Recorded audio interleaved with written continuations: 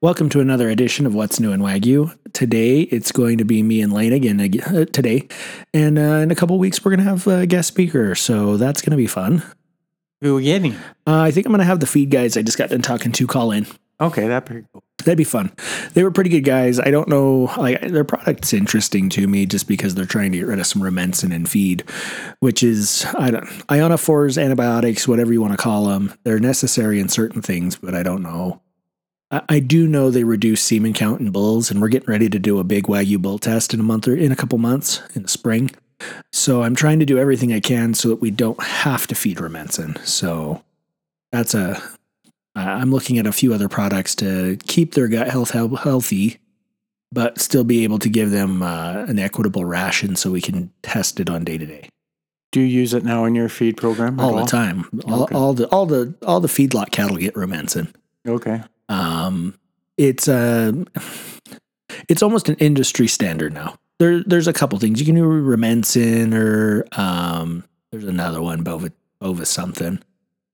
We don't use that one because I can't get a hold of it, but we use rumensin in our feed. We always have, we always will in the feedlot. It's an ionophore, so you can claim it's an antibiotic, but it's its own class of additive.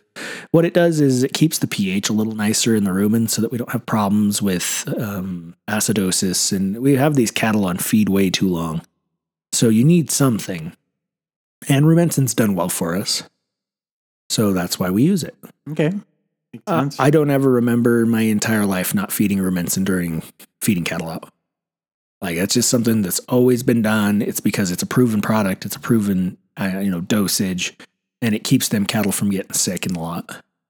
And we're talking our feedlot cattle, correct? Yep. Yeah. It's almost impossible to feed to your other animals. You would have some major issues feeding it to field cows.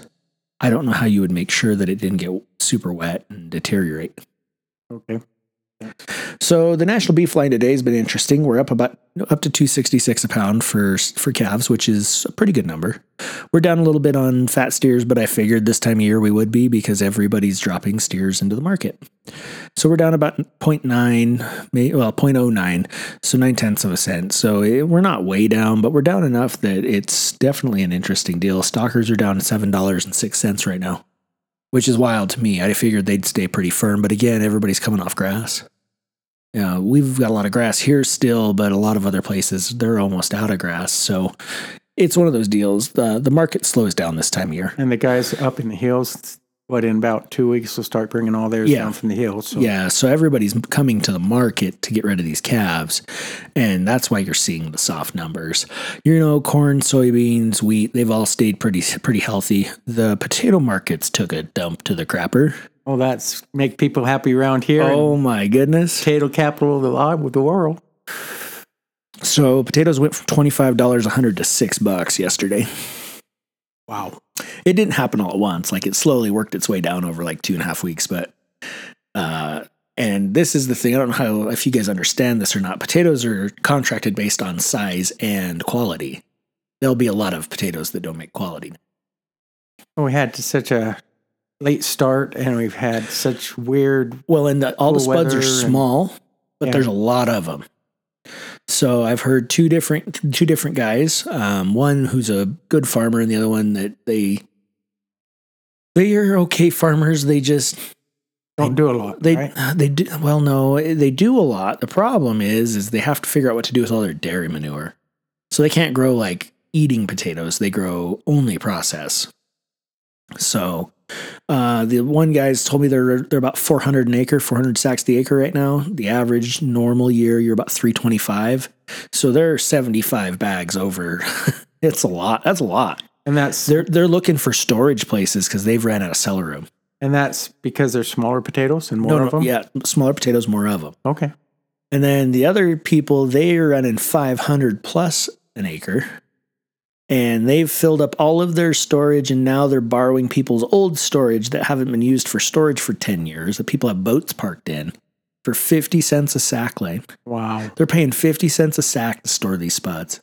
I wish we had a couple sellers, Steve. Yeah, that's what I would. Well, the ones that are over at my in-laws, they have those, and then they have those at his parents' house. All of them that had boats and everything in it. Yeah.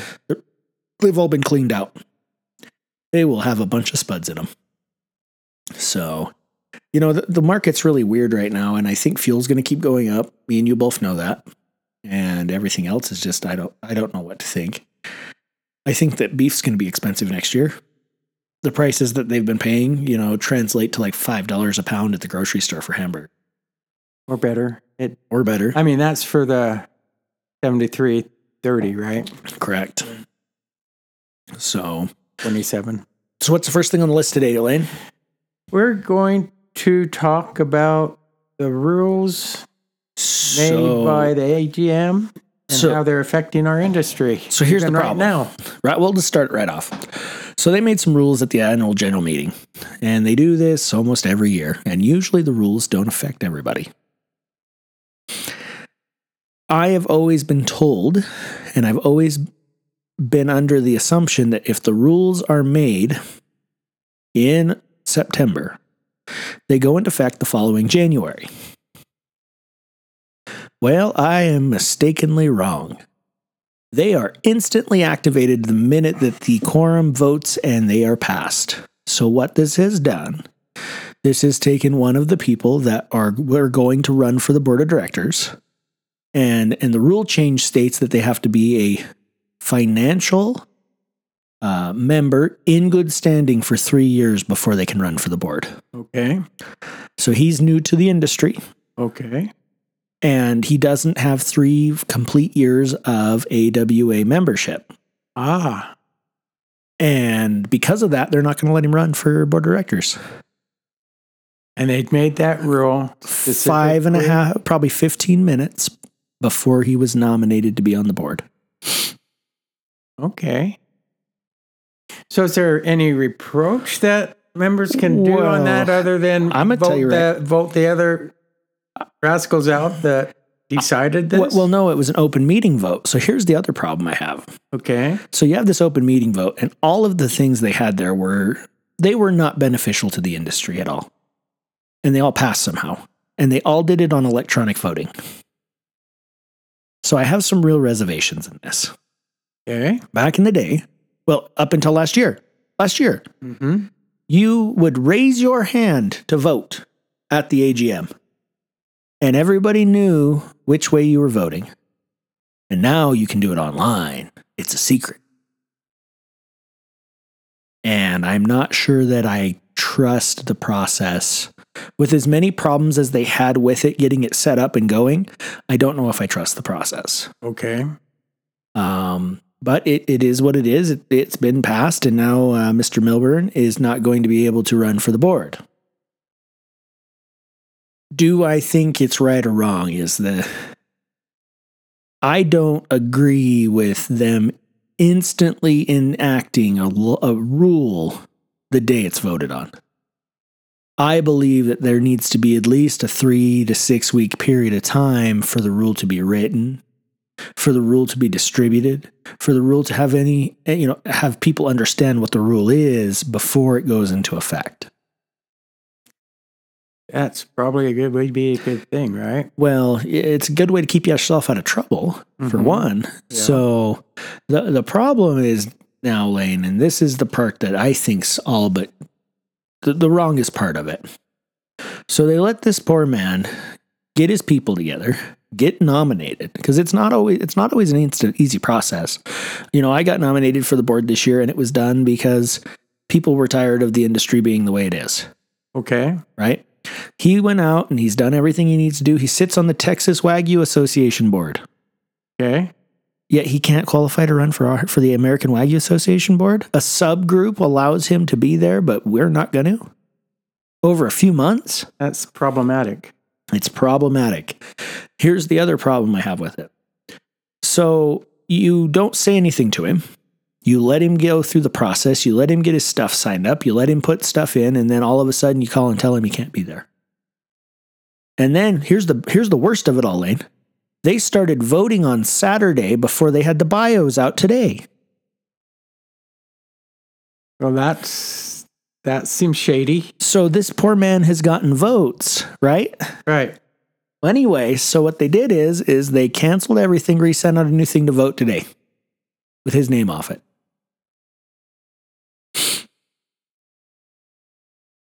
Does that make sense to you? It seems like to me, and I don't know a lot about the politics, but it seems like to me they got themselves into a litigious situation. It's going to be very expensive to the industry, the association. Yeah. Because I'm going to tell you right now, if this was me, I would have my lawyer on it. Because it's not fair. No. The other issue I have with this whole deal is the way they went about telling everybody. They sent an email out telling everybody that he didn't qualify because he hadn't been in there long enough. Not everyone received that email. I've had 5 or 10 guys call me today that can't figure out why he's not on the new one. And then I go, did you read your email? They're like, what email? Okay. So it wasn't distributed to everyone equally for whatever reason.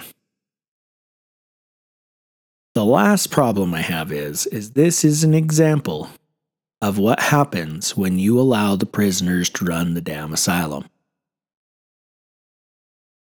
This is not how this is supposed to be.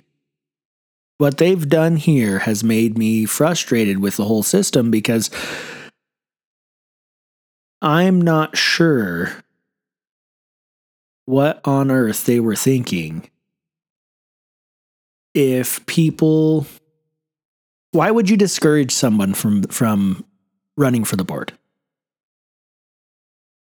In an industry where we have a problem with getting people to come and do anything anyway.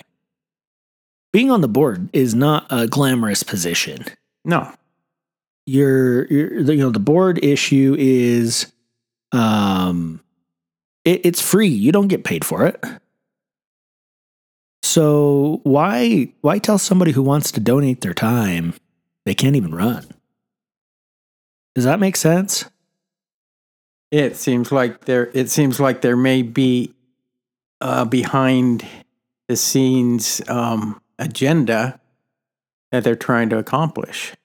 And that's the problem, right? That's the issue I have with it, is that it feels like something's not right. And usually when things aren't right, I have a pretty good feeling on it. And I can usually pick on it pretty quick, right? Correct. Hold on just 1 second, Lane. Okay, we're back. Lane had a problem with his microphone that I had to adjust. Was it my problem or was it the microphone's problem? It was the switchboard's problem, actually. Okay. So, not a big deal. We had 5 minutes of dealing with that. Not really. It was 3 seconds. But the problem lies, Lane, is that there's something fishy going on and I don't like it. And so, do you dig down through the layers and... Not right now. I'm not in a position right now in my life where I need to add another fight to this battle. Okay. There's a reason I'm running for the board. It's a pretty valid reason. I'm tired of watching the nonsense. It is a valid reason, right? And there's not many people that have the contacts I do inside the USDA, inside other cattle industry. It's pretty hard to beat me when it comes to things like that. Qualifications. Oh, yeah. Who can? Yeah. I've got a fancy degree. I've ran multiple businesses. This is a thing that's important to me, and I'm so structured in life that it's easy for me to push that structure onto something else. One of the other interesting things since this thing's been incepted, the board members always serve as the treasurer. One of them does. Correct. Well, they made it now so they could hire one. Or a CEO or something else to hire a higher level of management that returns to the board. Well, here's the problem with that. Why? And these would be paid positions? Paid positions. Why? That's what I said. Why? You already have screwed the EPD program up. It's plain and simple. Right. You've already screwed up about a third of the things that you guys have put forward right now. And then the problem lies, and this is where it drives me the most crazy. These decisions sometimes feel like they're not targeted towards the industry as a whole, but more towards individual breeders. And for us, it doesn't matter. We've got our stuff established and set up and going, but the new people, it's leaving them with no choices. Right. They are coming out with a new label finally. Okay. After how many years, Lane, I've been complaining that they don't have their own label? Forever. Yeah, forever. We had our own label within the first 6 months of being in business, Lane. Yes, we did. Certified Wagyu label. So they're making one finally. Are they? Let's see if they uphold the back end of it with any teeth. We'll see if it has any validity. So is it a full-blood Wagyu? So what they're calling is it F1 Wagyu label? They're not doing an F. They're not going to call it that. Okay. They're calling anything over 50% Wagyu a Wagyu labeled product. Yeah. That's pretty broad. Pretty broad. I'm not a huge fan of it. I don't think I'll ever be a big fan of it. But it's better than nothing. We still have the only true full-blood branded program in the nation. I don't think we'll ever see a side of that where it goes away.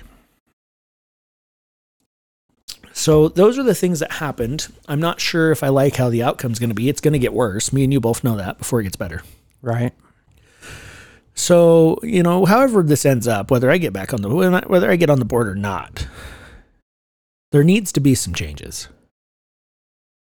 And it sucks because we went from an industry that had some pretty good credibility to one that when you go to the NCBA, they laugh at you because we have a director that hasn't upheld his end of the shake. We have an executive director who's a paid position that goes and does things like I was at a thing in Dallas in Denver, out in Fort Collins. And the Australians did a marvelous job online in the middle of their night. And here at the American Wagyu Association, we couldn't even put together a decent presentation in our own country. So things like that drive me crazy because what do I tell you all the time at the butcher shop, Lane? Perception is everything. Perception is 9/10 of your reputation. So if the rest of the cattle breeds see us as a joke, that's what we are. That's what we are. And I don't like it. It takes a long time to change perceptions. Ton of time. Especially when your executive director shows up and does a half-assed presentation and then the Australian boys get up and that dude is a good speaker, which helps a ton. But he was prepared. Right. And he answered all the questions that Robert couldn't answer. That's the part that irritated me. So I don't know. There's a lot of weird stuff going on in the breed, and it's because it's growing. Right. This is what happens when breeds grow. Mm-hmm. Weird stuff like this happens. But if you don't have someone there to corral it in, you're in trouble. And I hate to say it, that's one of the things I'm good at is corralling in trouble. And then figuring out how to dissolve it. That's very true. I fix a lot. I've been called a fixer in my industry. I don't know if that's the right word to use, but that's what I do. Problem solver. Let's say problem solver. Yeah, it's a nicer way to say it. There you go. But when business is getting big trouble, I'm usually one of the first phone calls, and we're not talking little businesses. In the Pacific Northwest, if there's a major business and they're in a lot of trouble, I usually get a call. Usually. Whether or not I go and help them or not is another thing.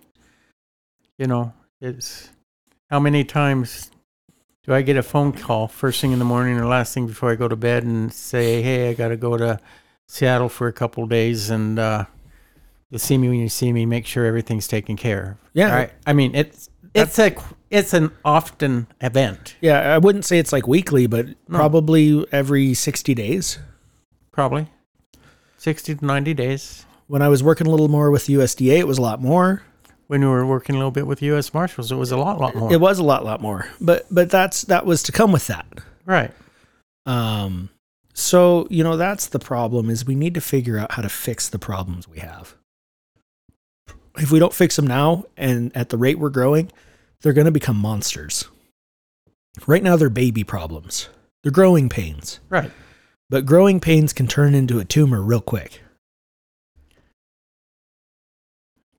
And sometimes you got to clip off the tumor. I tell Lane, sometimes it sucks, but you got to clip off the toe. Yeah. You got a toe that's infected and you can't get it healed up. Just cut the sumbitch off at some point. We have one of those that work for us. We do. And he's going to end up losing his leg. Yeah, at some point. Yes, he will. And that's the reality of it, guys. A lot of times you hear me complaining on here, or I vent my frustrations, but the reality is 90% of it comes back to how the association's being run right now. We've got 2 members that don't own cattle. They work for other people that have cattle. Which should never be. Because all they're doing is representing their paycheck. Their F1 paycheck. That is what they're representing. And you can say it nice, or you can say it any way you want, or we're independent and everything else, but as long as they're representing their paycheck. That's who they are. And they don't have dog in the fight. Yeah. And then the past president we had just a year ago, Kyle, he works for Arturo. So whatever Arturo wants, he's going to do. Exactly. That's not somebody you want on a board. And I'm gonna get a lot of shit over this podcast today, but I really don't care at this point. I don't care ever, but the reality is when you don't own your own cattle, you make decisions differently. Let's take a step back. You care too much about the industry and the cattle. Oh, yeah. It isn't that you don't care that it's going to make people mad. You care enough to make people mad. Right. And I've always been the person that's been okay with that. Right. I've got big shoulders. That's why God gave them to me. I just didn't want people to think that you're saying, I don't care. Well, and that's because you care too much. Too much. And that's the problem. I care too much that we're allowing this industry to be represented by people who don't even own the cattle. Right? Like I want you guys to think about that. Anywhere else in the world, if you would say, hey, this person's working here and they're on the board, but they don't own any cattle, they'd be like, well, that doesn't make no sense. Their first interest is not, is this association becoming better? Their first interest is, am I getting paid today? Exactly. And I will give it to both Kyle and Jenny. They work hard at what they do. Okay. And they care for cattle. Okay. But it's different than owning your own stuff. When you're somebody's hired guy, it's a different thing than being the guy in charge. And Lane has learned this with the butcher shop. It's a lot different, huh, Lane? It is. You look at things different, you do things different, because at the end of the day, you're liable for the decisions that were made during the day. And how many times do we turn around and discuss some of the poor decisions? Oh, yeah. Well, shit, me and Lane have to go and talk to our employees about their poor decisions outside of work sometimes because they come into our facility with them. And perception is perception. And that's the problem. Everybody forgets this isn't just you guys raise cows. This is an industry that people feed their families with. This is how they make money. There's new guys I know today that are working 2 jobs to get into the industry so that one day they can go down to just being cattle guys. That's a big deal. That's a lot of dedication, right? That is a ton of dedication, taking everything extra you're making and putting it into cows. And the industry and the association needs to be there. And this is the thing that bothers me the most right now.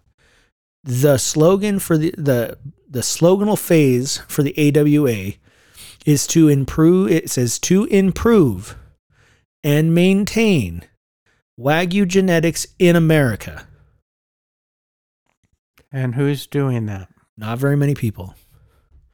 We don't, we're getting this new label, but who's going to hold these people accountable? Because anybody on that board I can look at aren't going to hold them accountable. I mean, over 50% is Wagyu product. Yeah. 51% is Wagyu product. Correct. And they're classifying it the same as full blood or purebred. Yep, under their program, all of it's the same. So I was talking to my buddy at USDA, who's kind of in charge of getting this done, and he told me that this is the biggest shit show he's ever seen. And he deals with the Pete Montez boys. And to say that, that's wild. And we were talking about in the day, right? Right. Back in my former life. Yeah. And Certified Ag was just kind of coming into the market really good. And I tell you then, the percent of blood in the Angus was a whole lot more. Oh, yeah. than it is today. So right now, in order to file a CAB programming, you have to have 10% black cover. So some of them spotted Holsteins count. Exactly. Yeah. They don't even have any Angus blood in them. Nope. I've got and it's certified Angus. Yep. I have a Holstein cow at home today. Yep. That would be, even the white one, Lane, that's mostly white, would qualify as a CAB product as long as it hit a choice standard. Think about that. It is. It's disturbing. Now, that's what we're doing with our own product now. We're devaluing it. That's exactly what they're doing. A lot of you out there are like, oh, I want a grading system that makes Wagyu important. You really don't.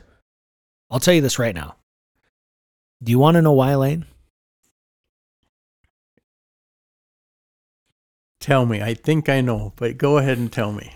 One, you're going to find out that most of your stuff's not as good as you think it is. But number two, you want to talk about a group of individuals that can capitalize on money? Start talking to commercial cattlemen. You'll have so much F1 Wagyu floating around that it devalue the market so quickly, it's not even funny. Yep. You know it, and I know it. They're as bad as potato farmers. Yep. And that's the problem, guys. You have to take care of the product. You have to take care of the people, or you don't have a product. The one thing we have right now is we have an animal that marbles better than any breed I know of today. But I know a lot of Wagyu that don't cut the mustard anymore. Steve, most of the Wagyu that comes in our shop from outside producers, dude, it does not cut. No. Where they even think it's going to. No. And we have that discussion all the time. The time. I bought Lane a new camera so that we can just run it real quick and hand them a picture of it and say, hey, this is the reality of what you got. I don't know how else to help these people. You have to pick good genetics. You have to feed these genetics to the most optimal potential. And that's the most important part right there. You have to give, from the time we create an embryo and it's in the womb of a cow and growing, we screw it up every single day. And we all do it. I'm guilty as the next guy. But the one thing that we do here different than a lot of other places is I try as hard as I can to learn and use the stuff available to us to make it as least a problem as problem. At least the less amount of a problem than it's going to be. You could take the same exact genetics and put them in another place and they will not look like what we have. We've proven it. I've taken cows from other places and brought them here and made them look better. So that's the problem, guys. We're just not doing... we're not doing everything we need to make these cattle ready. But two, we're not using these cattle appropriately, and we're not maintaining cattle in good husbandry manners. And I understand everybody can't afford to do what we do. So is it because with the other European breeds that they're just different? They produce different. They utilize their feed different. It doesn't take as long.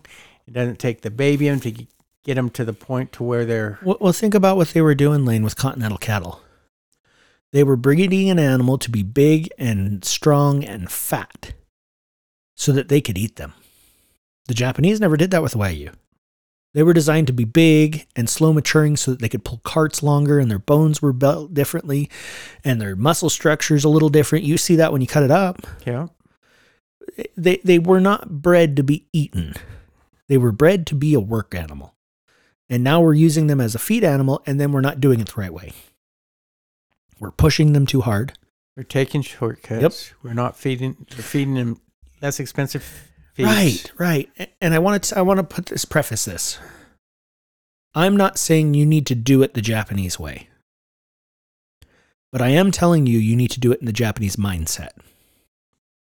And the Japanese mindset is you're going to do whatever you're doing to the best of your ability every day. So if you're feeding cows, you feed those cows to the best of your ability every day. And then when you have a problem, you go and research it and figure out what you did wrong and you fix the problem and you start over again the next day. Does that make sense? This has been a total learning experience the whole 9-10 years we've been doing this, Steve. Right. I mean, we feed so much differently today. Oh, yeah. Than we did when we started. I mean, feed differently than we fed 4 years ago. Probably 2 years ago. Yeah. I feed more differently today than I did 2 years ago. We have cattle right now we're getting ready to kill that have been on a feed program that was changed mid-feeding because I found something better. And I wasn't scared to say, let's just throw the brakes on the old program. We're going to throw it out the door. Let's get on this new program. Let's do it right. I sat today with a group of feed guys so that we could get rid of rumensin, if possible. You know, we're going to do a challenge on it. We'll do a feed trial challenge on it, right? We're not going to just change because they say it's going to help us. Right. But we're always trying to find the next thing that's going to improve our process. And I'm not sure about this stuff. It's pretty hippie to me. It feels a little crunchy. Sherilyn will like it. I had to call my wife and ask her about all these different oils and extracts they're putting in it to verify that it actually does what they're telling me it was doing. Right. But I think that from watching my wife's hippie magic, I call her the forest witch sometimes. There you go. Not like as in the mean witch, but like somebody who lives in the forest and like brews stuff. And makes potions. Yeah. Tinctures is what she calls them. But potions. They are a potion. You call them. I call them afternoon drinking. It's true. Side note here. So my wife goes, I'm going to make my own vinegar. So she's making this vinegar and it turned alcohol on her. Was it apple vinegar she was trying apple to make? Cider vinegar, yep. Yeah, there you go. It turned into the best apple cider hooch I'd ever had. Nice. Drank more of it than she got in apple cider vinegar. She wasn't happy about it. But, you know, she started making tinctures to rub on your skin or whatever you need to do with it, you know.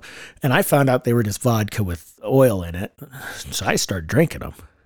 There were some good ones. There were some bad ones. Like, you don't ever want to drink eucalyptus tincture. It like burns your nose and stuff after you drink it. But, you know, the vanilla tincture was pretty good. There you go. I enjoyed that one. I actually enjoyed it probably too much. But that's what I'm saying. So I've come to the reality because of who I'm married to that sometimes we use Western medicine too much.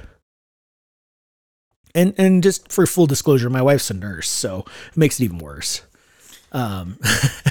She was trained in Western medicine. There you go. And now, you know, and she sees things that she doesn't like because it's Western medicine's about treating the problem and not fixing it. Correct. So are we done with the rules and things right now? Yeah, for the most part. Okay, so we're going to go into the fun part of the podcast. We're going to talk about Black Wagyu today. Yep. So this will be our first Black Wagyu true segment. And Steve, it's important for people to know. Right. I know we've talked a heck of a lot about red Wagyu in the past, right? Oh, yeah. It's just because I love them so much. Yeah. But I tell you, we kill 10 Black Wagyu in our herd for every one red that we kill. Right. And I have quite a large red herd, and I have quite a large black herd. He has an okay size red herd, and he has a very large black herd. Right. So it's not like even 50-50 by any means. No means. I would say my red cows are probably in the industry nicer than my black cows. Yes. We need less of them because we put in more embryos that way. We don't put near as many black embryos in as we do red. Right. But the thing is don't want people to get the wrong idea that we don't like Black Wagyu. Yeah. They're a very, very important part of our industry, our business, right? Right.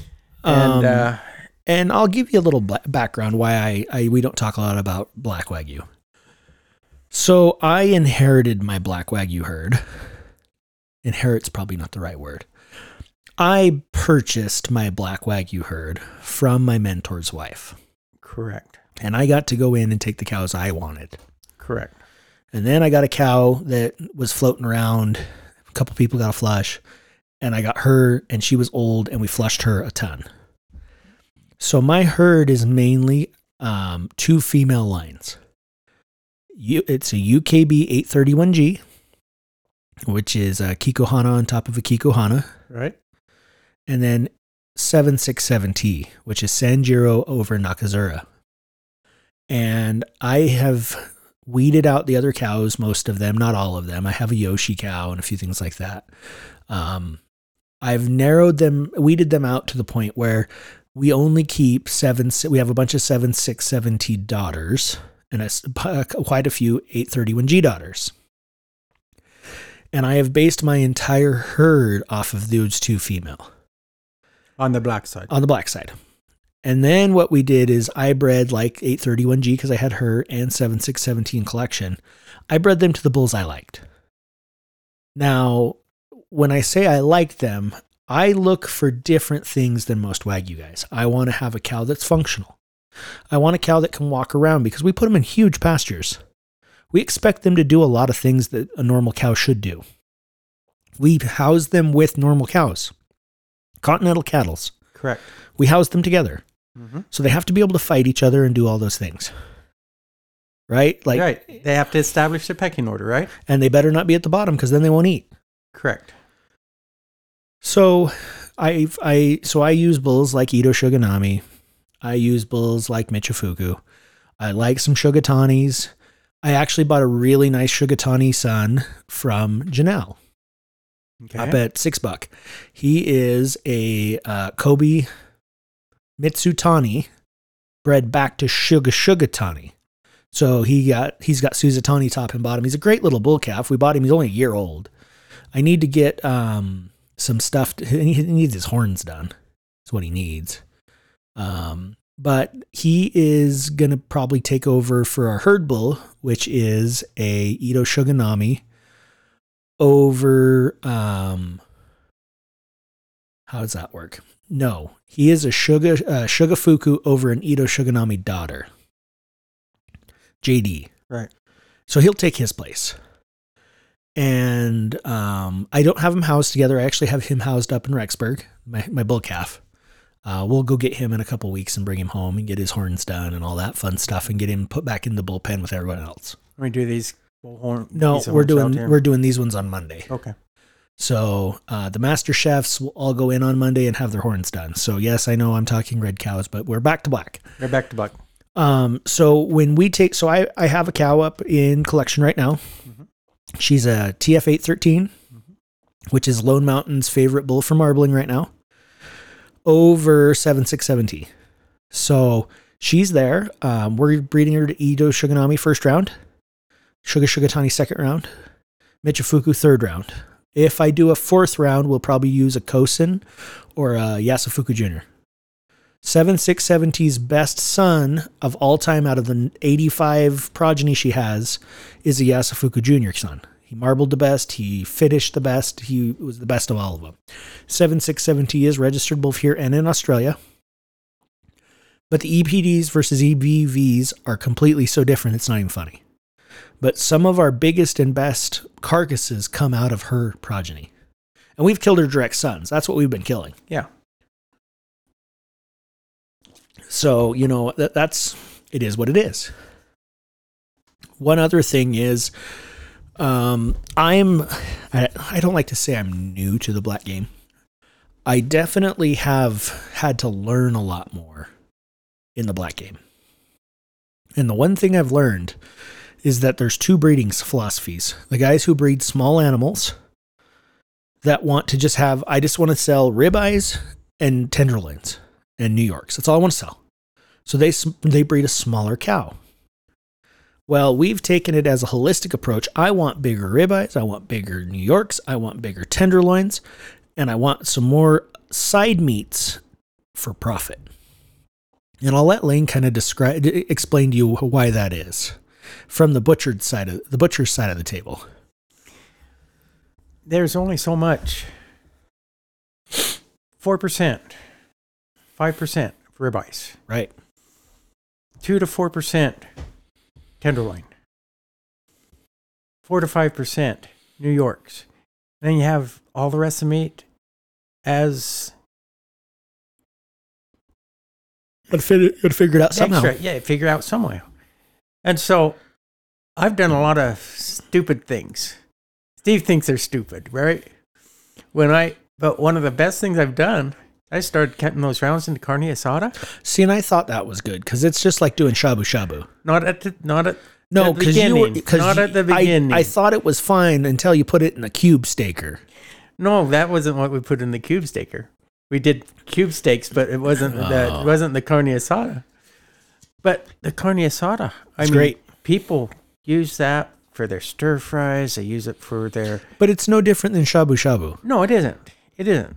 It's not as thin as shabu shabu. No, but it's the same principle. Right. And people love it. They can go into so many different things, and they'll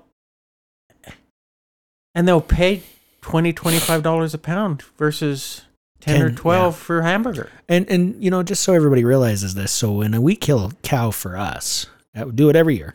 Yeah. We get so little hamburger because it all goes into sliced meats like that. I bet you we only get 35 pounds of hamburger back at the end. Yeah, about that, maybe 35 to 50. Yeah, depending on the cow, depending on the steer. And we're making some boneless roasts and some boneless things and stuff that wives can cook and use. But we do some of the extra stuff. He gets carne asada, I get cube steaks. We're both happy. That's still the worst thing I've ever heard in my life. But for a great chicken fried steak. Oh, yeah, it'd be great. I know it would be, but here's the problem I have with it. He says it's Wagyu. We're not doing stuff like that with Wagyu. Here's the problem I have with it, guys. My problem with cube staking Wagyu is not that it's not a good product. Lane, in your years of cutting meat, what was the normal reason you made cube steaks out of a certain cut of beef? To tenderize it. And that's what I never want, is to have the appearance of a tenderized that I need to tenderize my Wagyu. Yeah, I can get that. It's not that it's not a good product and it's not going to be great to eat. But it's like I always tell Lane, it all goes back to perception. And if they see you start doing this a lot, they're going to start wondering, is it really as tender as they said it was? See, and then I have a different outlook of it is, you open those the meat so you can get the egg and the breading and stuff in like a really nice, and it's it's great. But we're looking at it at two different angles, right? And we take that about 50% of the way, and we're probably right on the money. Right on the money. But that's always my concern with cube steak and Wagyu. See, I've never ever correlated that with your objection.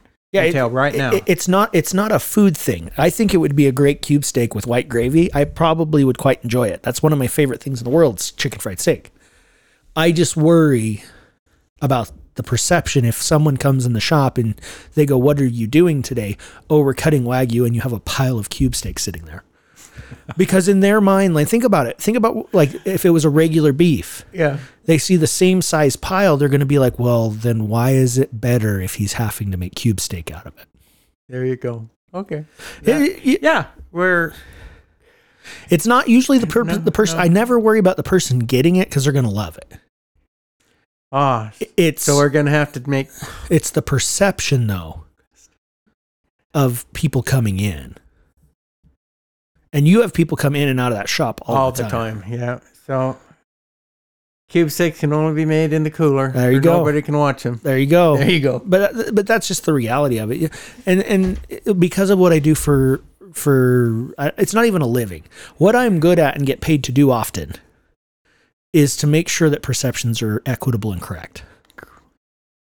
Right? So little things like that, Lane gets irritated sometimes with me about, but it's just because I see it from what problems could arise from this situation. Today I had to drag him in the office and tell him he had a problem with a person in there that he didn't know about. And I knew enough. And it was a doozy. Let me tell you. Yeah, and I knew enough I knew it was wrong. Something was wrong. But then it got worse. Like, I thought I was like, okay, we got this figured out. No. Then he starts talking to us and it's worse. But those are the things. I'll tell you right now, if me and Lane weren't friends before business partners, we would have a mess a lot. We would have a mess a lot more often than we do. And the benefit Lane has is 90% of the things, we have a pretty even line on what it is. Like 90% of the time, we're right down the tracks with each other. Now, on a few things, because I'm a lot younger than Lane, I cross over the tracks and jump off to the neighbor's place and run around for a minute and then come back. Sometimes. And because I'm older than him, I don't exactly want to go right to the track. Yeah. I want to stand over to the side and not experience the exciting adventure of running from the train. Right. And that's just how it is, but that's the reason it works.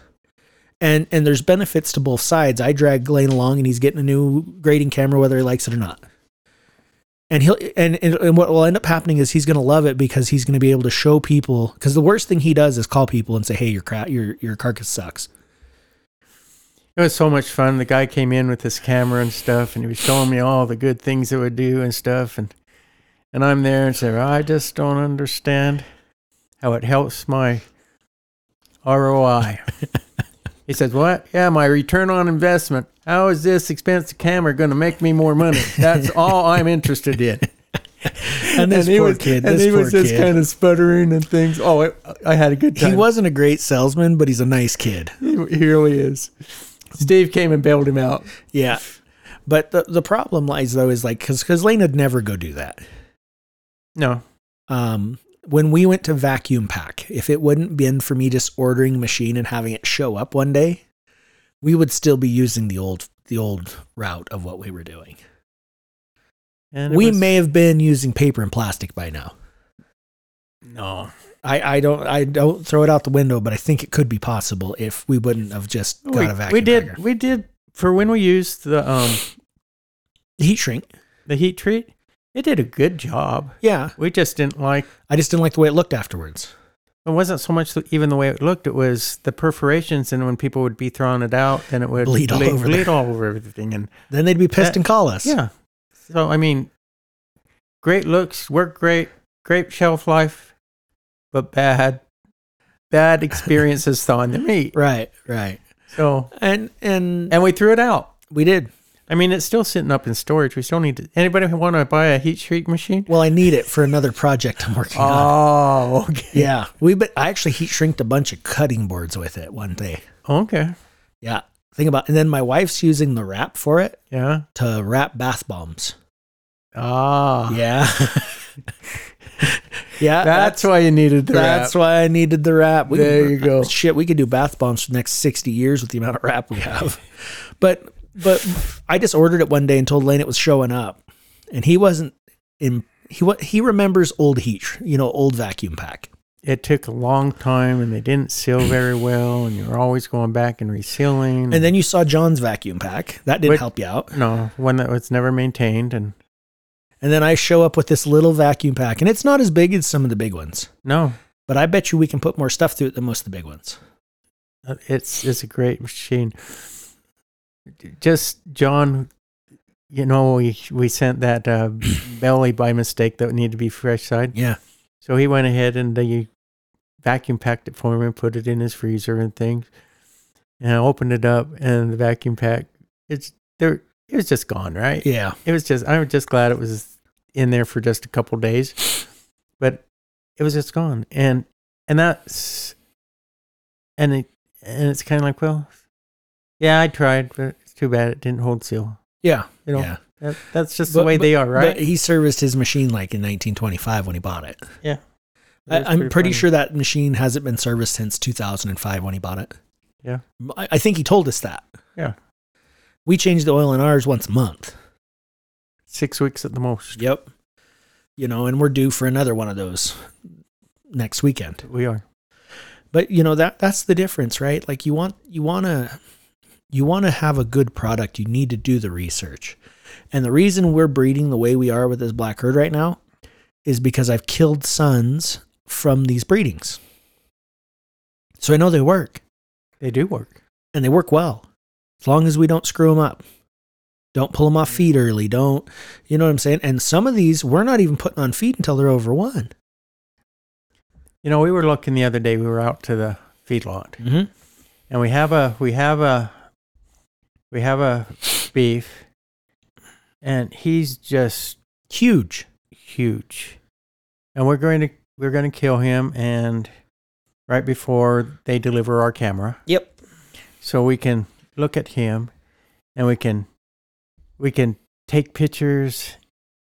What I'm excited about, not only of the ribeye, we can set it for New Yorks, for sirloin tips, or top sirloins, for all the main cuts, and exactly what the fat ratio is on each one of the cuts. Correct. And we can document that. It even takes fat samples. Right.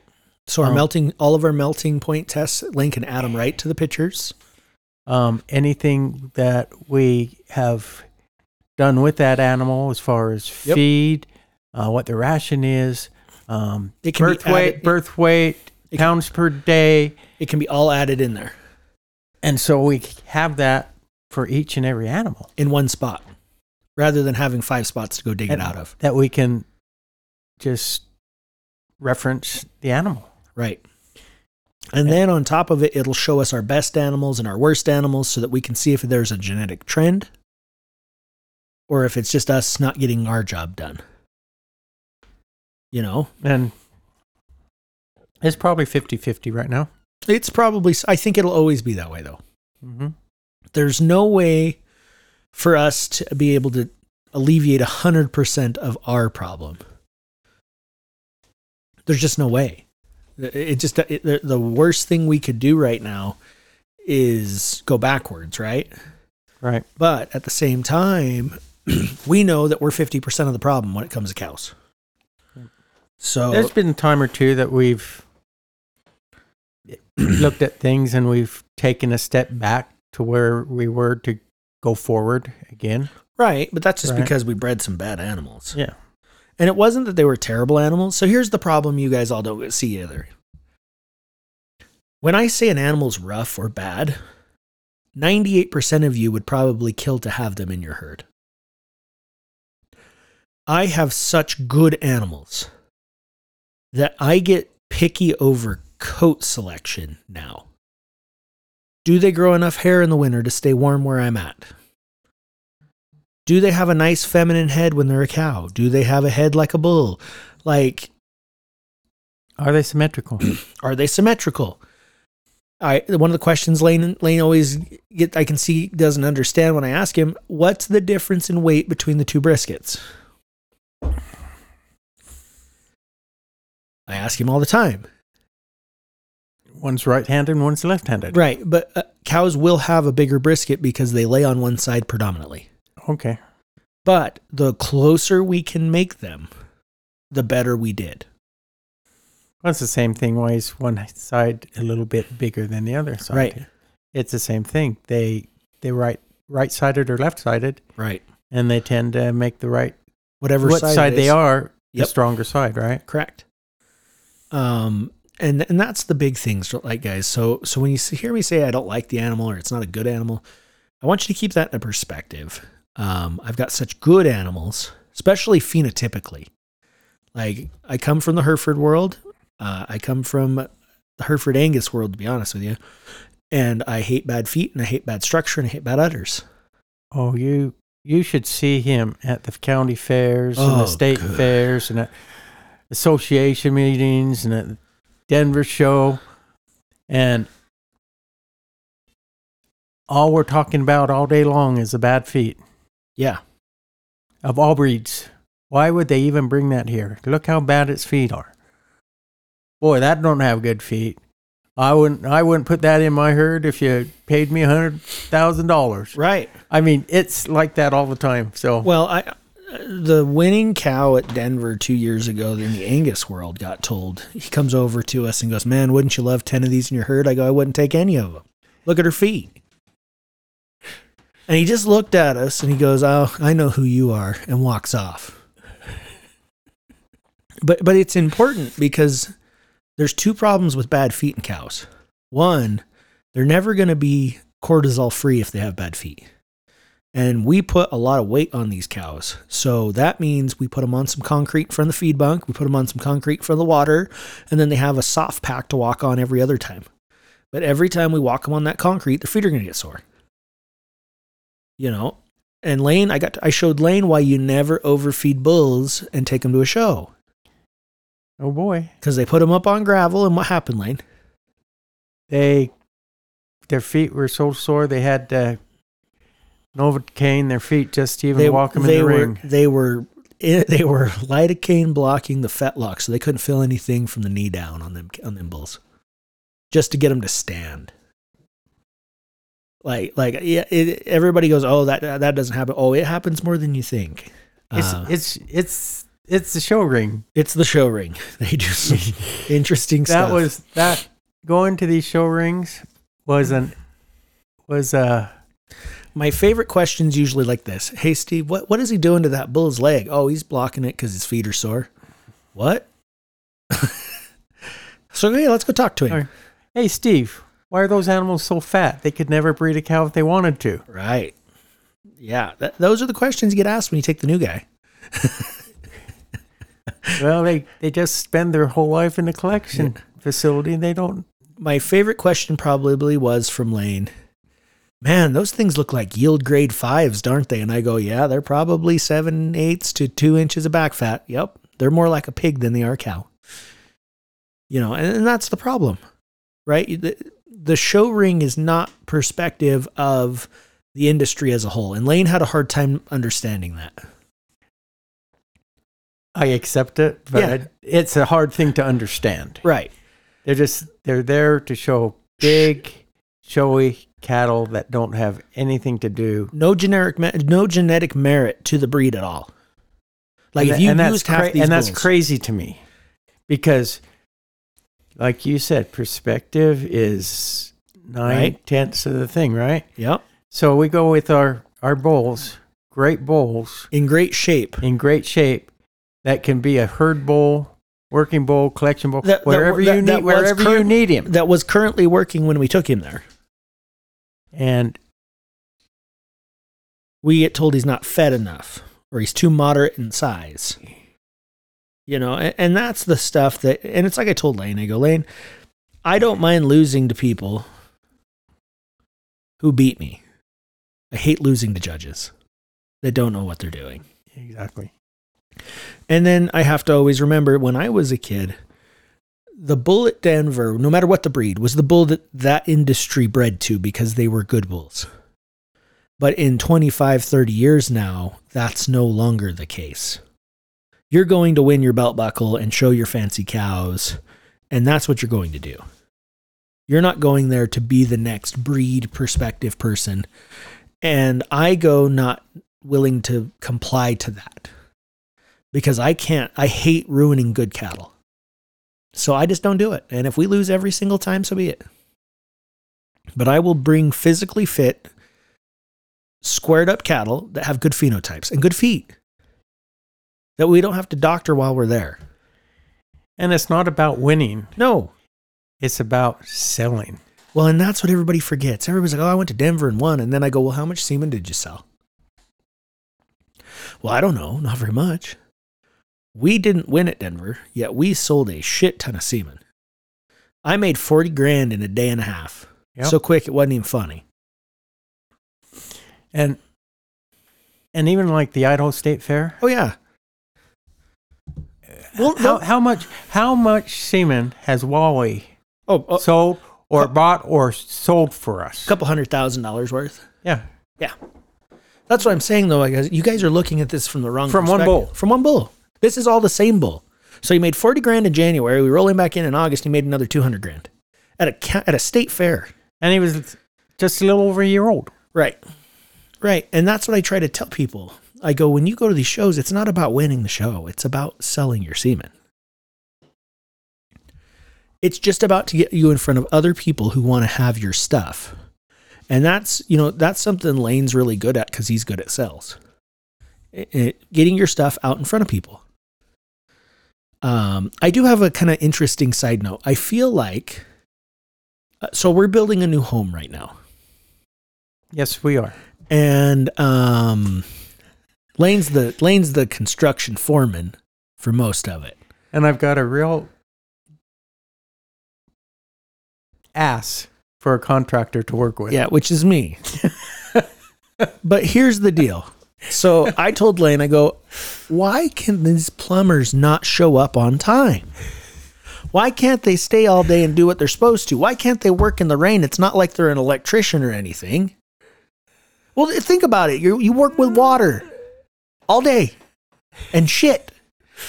And you can't go out because it's raining? Like Lane, seriously.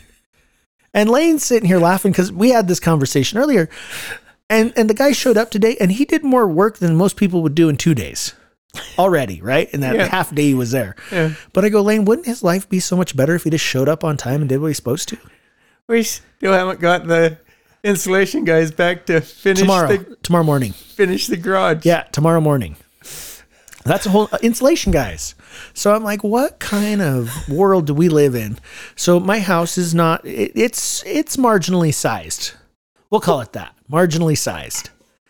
And they spray foam the basement because we're putting in heated tubes in the basement.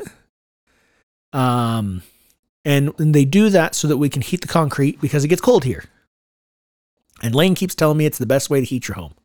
So I complied with him and that's what we're doing.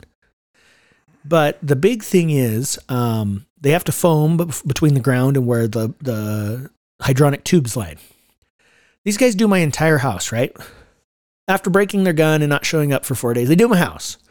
And they have a garage, 400 square feet garage to do. It'd take them an hour. An hour. Yeah. And they packed their crap up, washed everything up, and went home. Then it rained for the next 3 days. Yeah. I'm like, come on. It's an hour. But I was just wondering if anybody else knew, like, if this is just like a plumber thing that they should... An insulator thing? An insulator thing, because I'm not from this industry. So we have a very good friend that told me that I'm just damn lucky they showed up at all. He's like, I've had a plumber saying he was going to show up and hook my water up for 3 weeks and still hasn't made it there. But he bought all the parts for the last 4 weeks every time he texts me. Yeah, but you do things a little different than most people do. Yeah. You say, I got your cash and $100 bills. You get over here and I'll pay you. Yeah, that's kind of how it works. Yeah. So they tend to get over there quick. Fast. Yeah, they get over there quick. The problem is just keeping it. They're like a kid with ADD is what I've realized. If you can't keep them going for very long. It's like I told Lane, I go, shit, you know the money I'd make if I just hired 12 plumbers and made them show up on time? Think about it, though. Say I opened a plumbing company called On Time Plumbing. There you go. And we showed up on time and we got the job done ahead of schedule. I bet you I'd have all the business in the county. Probably. Every contractor would be calling me and then my guys would be late because we don't have too much work. But the reality is, to me, is just wild to me. That we've had the problems that we've had about people showing up on time. Our guys at the office, Lane doesn't make them show up on time, but around time. And I feel the same way sometimes about that. So they've been good during the elk season. They've been good. It's really just good. The rest of the year, they're not the greatest. Right. So what else we got left on there, Lane?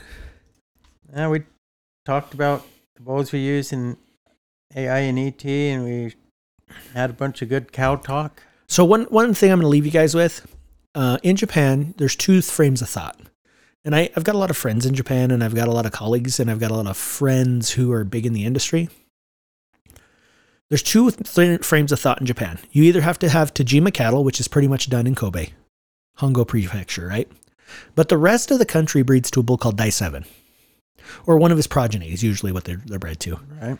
Idomichi, prime example of Dai 7.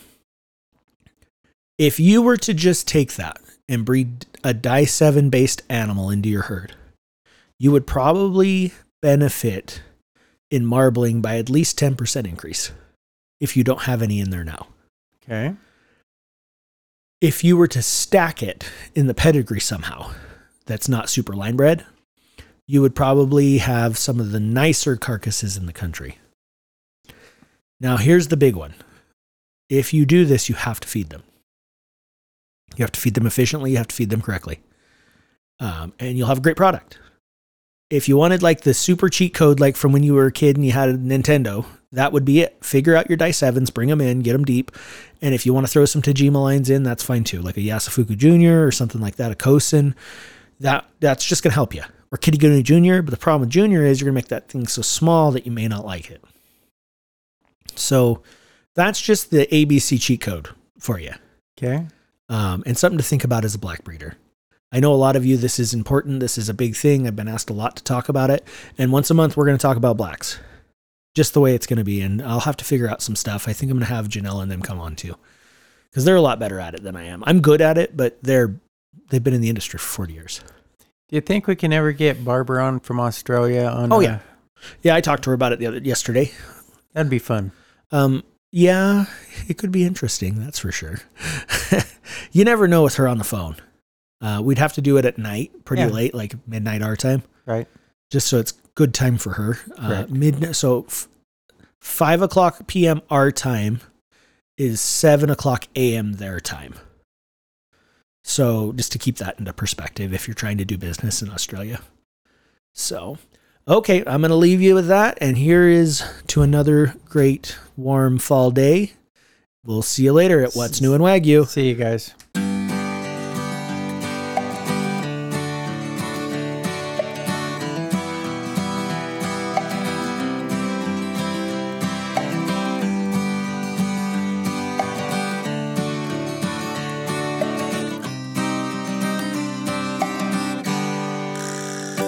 Rolling down a backwoods Tennessee byway, one arm on the wheel, holding my lover with the other, a sweet, soft southern thrill. Worked hard all week, got a little jingle on a Tennessee Saturday night. Couldn't feel better, I'm together with my Dixieland delight. Spend my dollar, park in a holler neath the mountain moonlight. Hold her up tight, make a little loving, a little turtle doving on a Mason-Dixon night. It's my life, oh so right, my Dixieland delight.